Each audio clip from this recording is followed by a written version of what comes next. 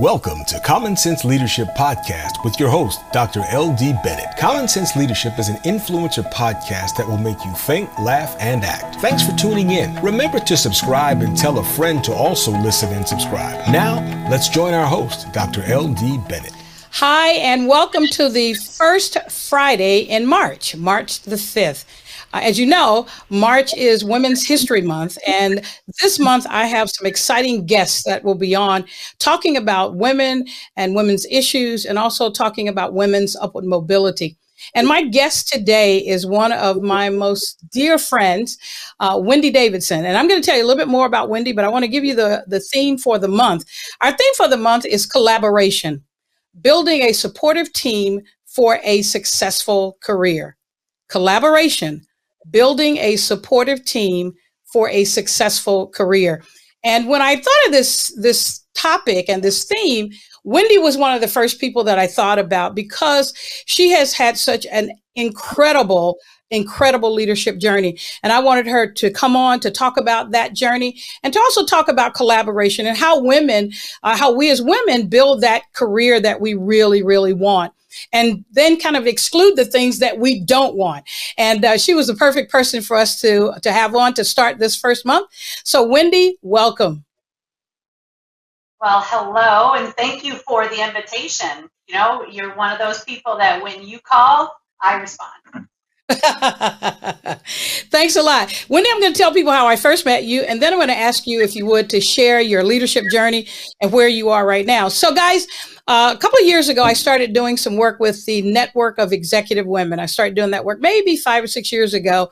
And then I was blessed to have another opportunity to work with that group in Chicago, I guess about 3 years ago. And had an opportunity. Hey, there's Wendy. And Wendy was on the other side of the room. At that time, she was with Kellogg, and they were doing some phenomenal things over there. And she was our keynote speaker for the day. And she talked about some things that really resonated with me around collaboration, how you really need to be intentional about what you want, not only in your life, but also in your career. And so I wanted Wendy to come on and not only share her leadership journey, but tell us what you're doing right now, Wendy, because you're doing something different, right?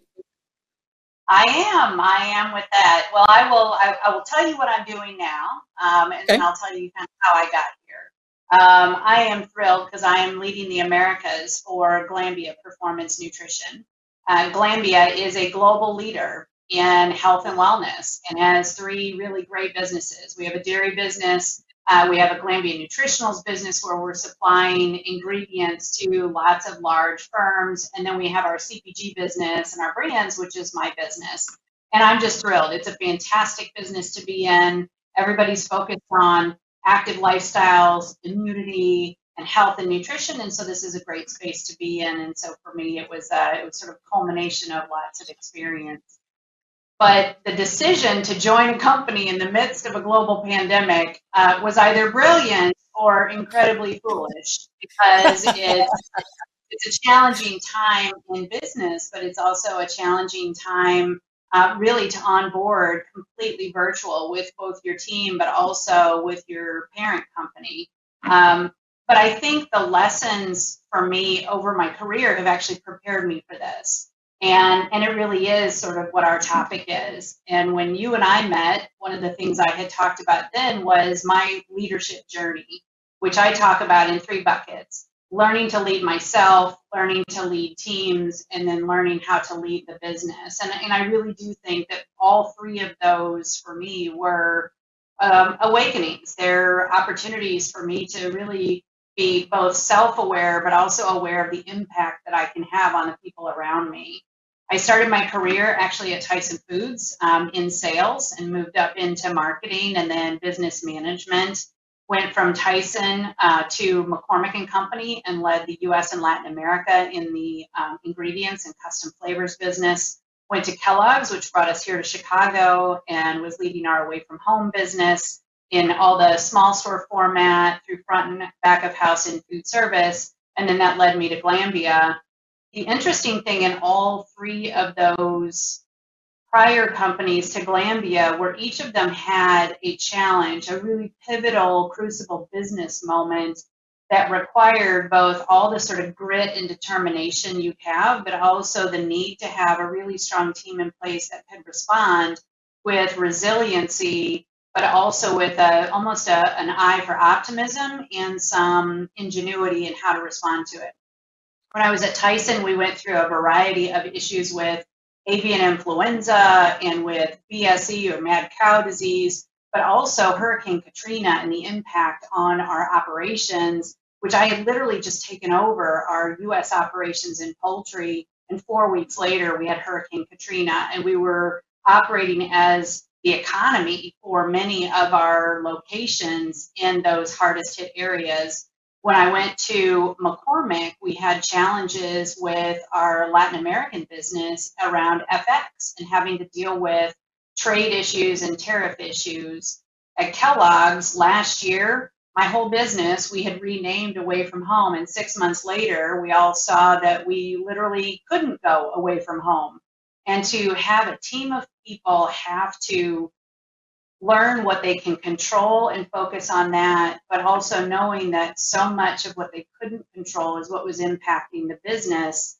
And that became the mantra, was control what you can control, monitor what you can't, take care of one another, and prepare ourselves for the future. We knew the market would recover, so how do we demonstrate business resiliency and leadership resiliency to be prepared for what comes post-COVID? And that's essentially what we're doing within my business now is, do we have a strategy that is clear and compelling? Do we have a team that's aligned around that with right people in the right roles, but also a sense of purpose and an opportunity for growth? And then making sure that you give people the freedom within that framework to be able to do great things. I tell my team all the time, don't expect any acts of brilliance to come out of my office, because there won't be a big bright light. There won't be a big shining moment. My job isn't to deliver acts of brilliance. It's to ensure that we've got clarity of focus, to put really, really bright people in great places to do great things, and then make sure that they've got the resources, the autonomy, and the authority to make those happen. Hey, Wendy, talk to me. You talked about just really being more self-aware. How do you help someone be self-aware and then, and I this is for lack of a better phrase, and then fit in with a team? Because a lot of people I deal with, and I know you deal with a lot of people that say, well, you know, I can't be my authentic self. You're hearing that quite a bit, but we really want people to show up at their best. How do we say to folks, how do you help a person move from out of their heads, I want to be my best self, but I want to fit in, I want to be a part of a team? How do you make that transition for them? Well, you know, you tell people feedback is a gift, but feedback can also be a curse, because if that feedback starts to live rent-free in your head, it becomes self-defining. So it's helping people not only to seek the feedback, but to also put it in perspective. Everyone is shaped by our experiences, and those experiences shape beliefs, and those beliefs are what we take actions on. I think when people say or do things that are just don't feel good in the workplace, it isn't that people are intentionally trying to be unkind or difficult to work with. Although there are people that I think are just genuinely unkind and are difficult to work with. But I think for the most part, people come at things, but they see it through the filter of their own experience. And part of being self-aware means also extending grace and self-awareness to other people. And catching yourself and say, how they're responding to me doesn't make me feel good, and it's not bringing out the best in me. So I need to put it in perspective and then decide how to act on it. I had a mentor once who said, take all feedback in, keep the best, lose the rest. And I've really thought about that. And there are times where you deal with somebody that is just so difficult. But I find myself, I will take notes while we talk. The note taking isn't because I really want to write down what they said, but it is a way for me to take a pause in what they're saying and decide what of what they're giving me as feedback is the best that I will keep, that's useful. What if it is just their filter speaking and not actually words of wisdom? And what if it is stuff that I just need to get out of my mind and put on the cutting floor? Every great movie ever made probably has half the movie that's just cut out and on the cutting room floor. Our lives are the same way. There's a whole lot of content. So let's make sure that we keep the things that we can truly action and don't take the stuff in that's just going to swirl. And it becomes that negative soundtrack that you play. I don't want to hear the negative soundtrack. That said, you can't be so full of yourself that you live off of your past experience that you don't actually adapt based on new experiences. And so as I've gone into every new company or every new team, I do think through what are the things that I've done in my past that I can apply to this situation? What are the things that I don't know about this place or this team? And how do I give myself the grace of sitting still and just listening for a period of time and learning? And then where are the places that I need to take action that are pain points that people are being honest with me in these first few months because they can? I mean, there's a benefit in being new. So when people give you feedback, those are times where you can use your newness for real meaningful impact that will earn you political capital to take on the bigger stuff later. And so the advice I would give to people is take it all in, choose the things that you really find useful for now, choose the things that you will find useful when you have more political capital you can act on, and then the rest of it, put on the cutting room floor. Oh, wow. I love the whole cutting room floor analogy. I do. Talk about if I'm on a team and I need to collaborate with this team, they know me and I know them. How do I hit the restart button with this team so that we can make the most of our time together? Because sometimes we have so much baggage that we bring to a team. Oh, I worked with her before and I worked with him before, so I know what they're going to do. And then we proceed into this collaboration or pseudo collaboration thinking and giving the impression that we're open-minded when we're really not. So how can we jumpstart that collaboration after we've been in it and after we've worked with people in the past, but now need to kind of restart things? How do we do that? You know, have you ever had people do that exercise where you ask them to write something with their non-dominant hand? And it's so uncomfortable. But then when you go back and you write with your dominant hand, you're much more careful in how you write because you realize how easy it is to do. But you forget that when you're in the moment. When I start with an existing team but working on a new scope of work, I want people to get out of their comfort zone, so get them into their non-dominant hand so that we can really get to some smooth sailing and really great ideation. And I think the best way to do that is actually put people in non-dominant roles on the team. So if you put a cross-functional team together, ask the supply chain person to take the point of view of the commercial team. As the commercial lead to take the point of view of the supply chain team or the finance team. So you're asking somebody to put themselves in someone else's shoes, think about it from another function. And then when you get through that sort of first breaking, and it's really just an ideation exercise, you're just putting a data dump on a board, letting everybody just free flow thinking. Then when you come back to the problem a couple of days later, but you put everybody back in their traditional roles, they have this whole data dump from someone else's perspective, but they've also provided feedback from their non-dominant perspective. And I think it allows people to have both empathy and effectiveness in a new area that they're doing. Oh, wow, that's great. So I'm going to go back to something you said earlier about, you're shifting and you shared your leadership journey, how you're going from one company, you went from one company to another, and almost every company you went to, there was some crisis. There was something going on. Talk to us about courage. And you've demonstrated, that's one thing I've always admired about you. It's like, okay, I'm going to try something new. And I think you shared a story about your dad, something your dad said to you. And so if you would talk about your courage, because it does take courage to go from a place where you are successful to saying, you know what, it's time to move on. It's time to try something different. Can you talk to us about courage and about meeting a challenge? Yeah, I don't think I would have ever described myself as courageous. I always thought that I was the person who just likes to color outside the lines. I ask a lot about, well, how might we do that? What could we do? Some of it is just I have a insatiable curiosity intellectually to just take on new challenges. And the story that I think you're talking about that I gave was when I was really young. I have a brother who's 3 years older than I am. My mother ran a gourmet cooking store, and my father was an executive in HR. And we grew up in a small town in Iowa, so in the Midwest. My dad would bring home business colleagues for dinner, candidates, officer candidates that he was interviewing, and they would sit down to dinner with our family. Well, our family is one that we like to openly debate. So every night before dinner, my dad would have my brother and I read the front page of the newspaper, and we were going to openly debate what was in the news. And what he always said was, you're entitled to have an opinion, but it needs to be an educated and informed opinion. I don't want to hear what your friends tell you. I don't want to hear what your teachers tell you. I want to hear that you have a fully formed thought of your own.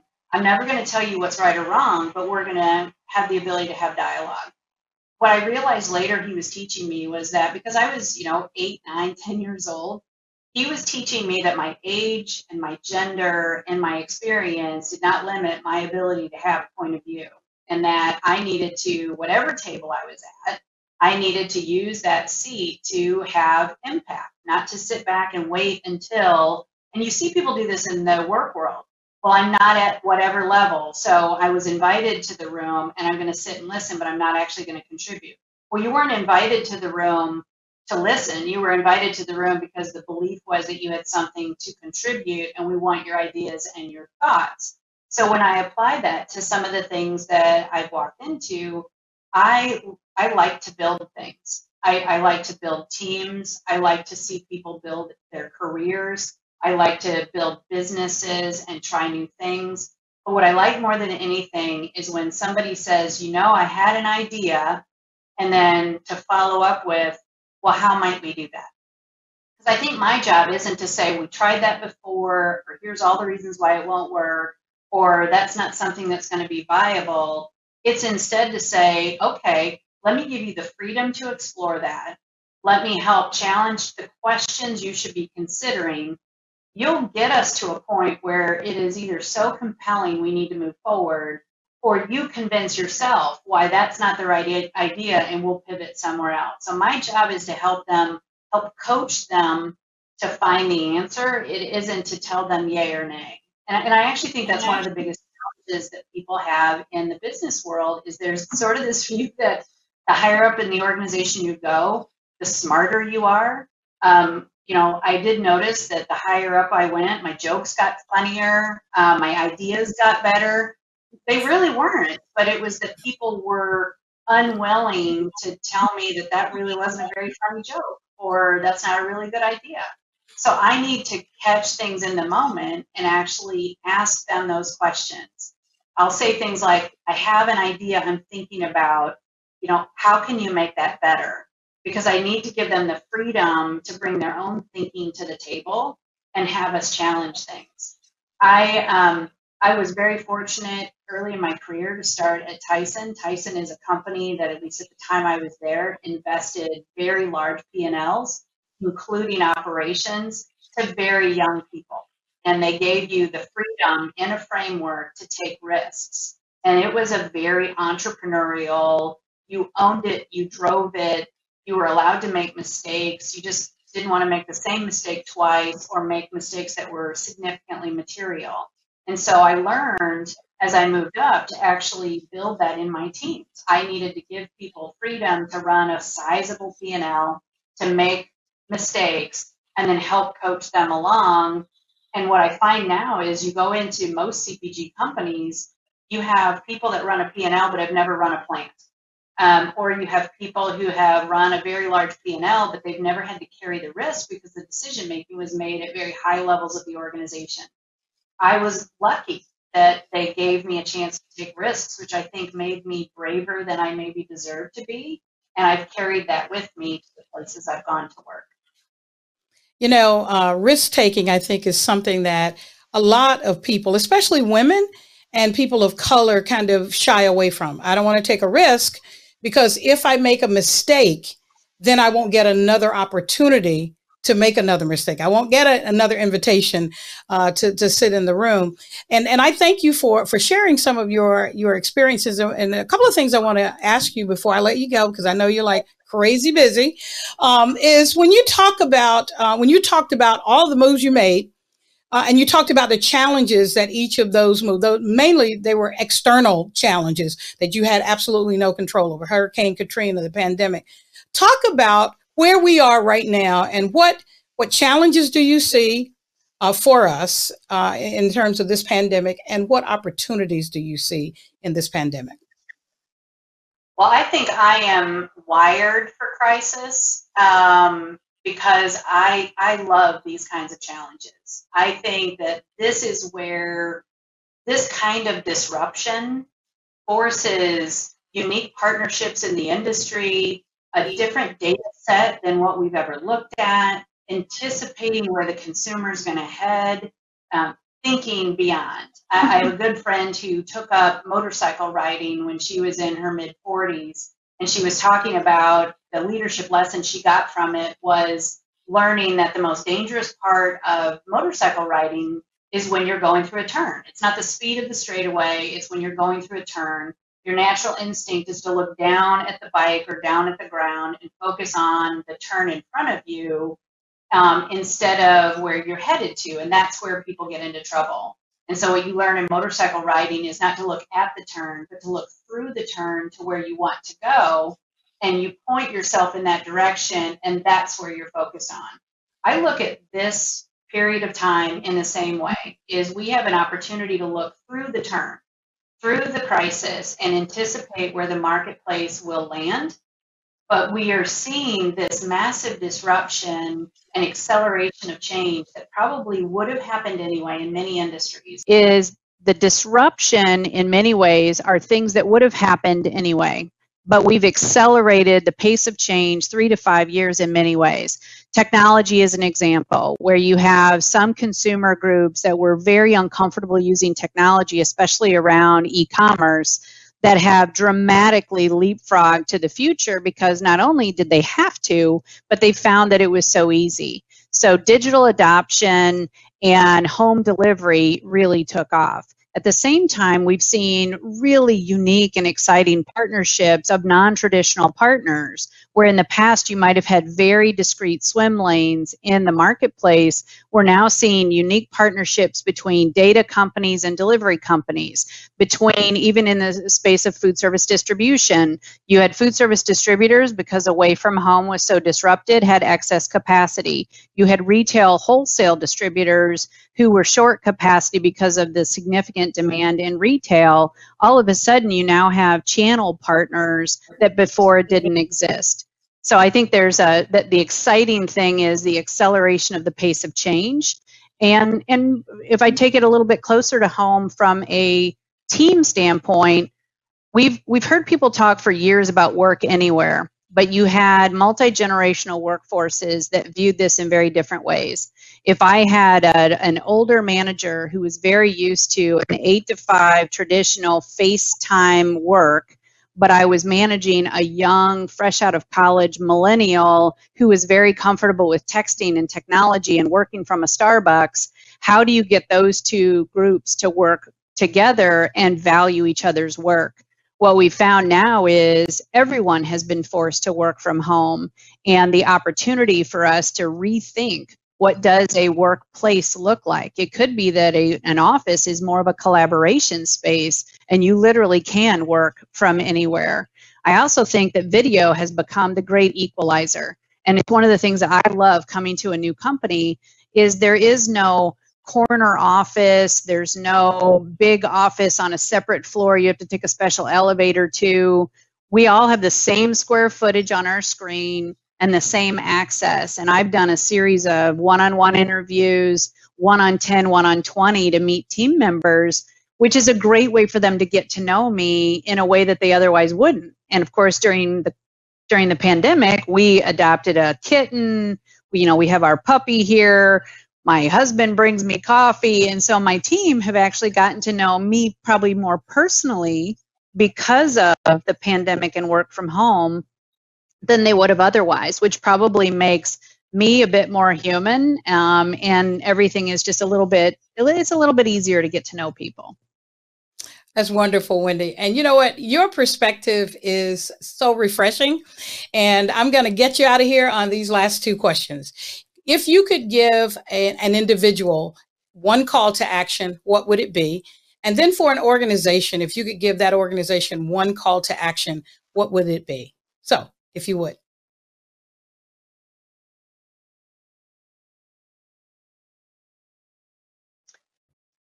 If I could give one piece of advice to an individual, what I would say is that you are a brand. Remember that you are a brand, but you are not only defined by what is on your business card. You're also a whole person. So make sure that you write down on a piece of paper what would be the words you would want somebody to describe you as. And then ensure that those are the ways that you show up in every interaction with people, whether it is on text or on email or in a meeting or in a face-to-face. Those are all brand building moments to reinforce who you are as a person and how you want to show up to somebody. So if you want to be your authentic self, make sure that your authentic self is also reinforcing the types of things you want people to take away about whether you are collaborative, or you are honest, or you are innovative, or you are brave. All of those are things that should come out in their interactions. My advice to organizations is to walk the talk. In the last 12 months, we have had 3 corresponding crises all at the same time. We had a health crisis, we had an economic crisis, and we had a social justice crisis. And companies did a great job in responding to the health crisis. And they've done, I think, a lot of work around the economic crisis in ensuring that we're supporting our industries and that we're supporting our communities. There's been fits and starts around social justice. I think some people chose to use it as a moment in time, and others are using it as a movement. I would encourage companies to view all 3 of those crises as pivotal, disruptive moments in their business and make conscious decisions to commit to real, meaningful change around how you take care of health and wellness for your employees. How do you support an economic model that is resilient and that anticipates disruption and prepares for it and views it in light of an exciting change, even if it is really, really troubling disruption in the moment? I think the call to action for companies and for organizations is to ensure that this last year is not a moment in time, but it's a movement. And to remember that consumers are watching, our channel partners are watching, our employees both today and in the future are watching. And in the age of transparency, it is very easy for people to be able to distinguish between what you say on your corporate values and how you show up every day. What's it like to work there? What's it like to do business with you? How do your brand show up in the marketplace? Is that also what it looks like inside your organization? So ensure that you are walking the talk, and either if you don't intend to make those changes, don't make those statements. But if you're going to make those statements, then walk the talk. Wow. Wow. Wendy Davidson, everybody. Wendy, you are phenomenal. Yay! I got Wendy. Wendy, you are great. Thank you so much for coming on. And guys, information about Wendy and where she is now, and you can connect with her on LinkedIn. I'll put all that information on our website. Wendy, thank you for spending part of your Friday with us. And I hope you have a great rest of your day. Thank you. And always great to chat with you. All right. Thanks a lot, Wendy. Have a great day, everybody. Thanks for tuning in and for supporting me. I don't take your support for granted. I am both grateful and humbled. Join us next week for another episode. And remember to subscribe and ask others to subscribe. Go to our website at commonsenseleadership.org for more details. Thank you and have a great day. This podcast and omni-channel experience is brought to you by the Walter Cates Foundation, the entertainment and telecommunication industry's leading national foundation, dedicated to advocacy around diversity, equity, and inclusion. And we are proud to have them as our signature partner. We are very grateful for their generosity and for their support. To learn more, visit waltercates.org. Thank you for joining Common Sense Leadership Podcast with your host, Dr. L.D. Bennett. Visit our website, commonsenseleadership.org, for more details. See you next week.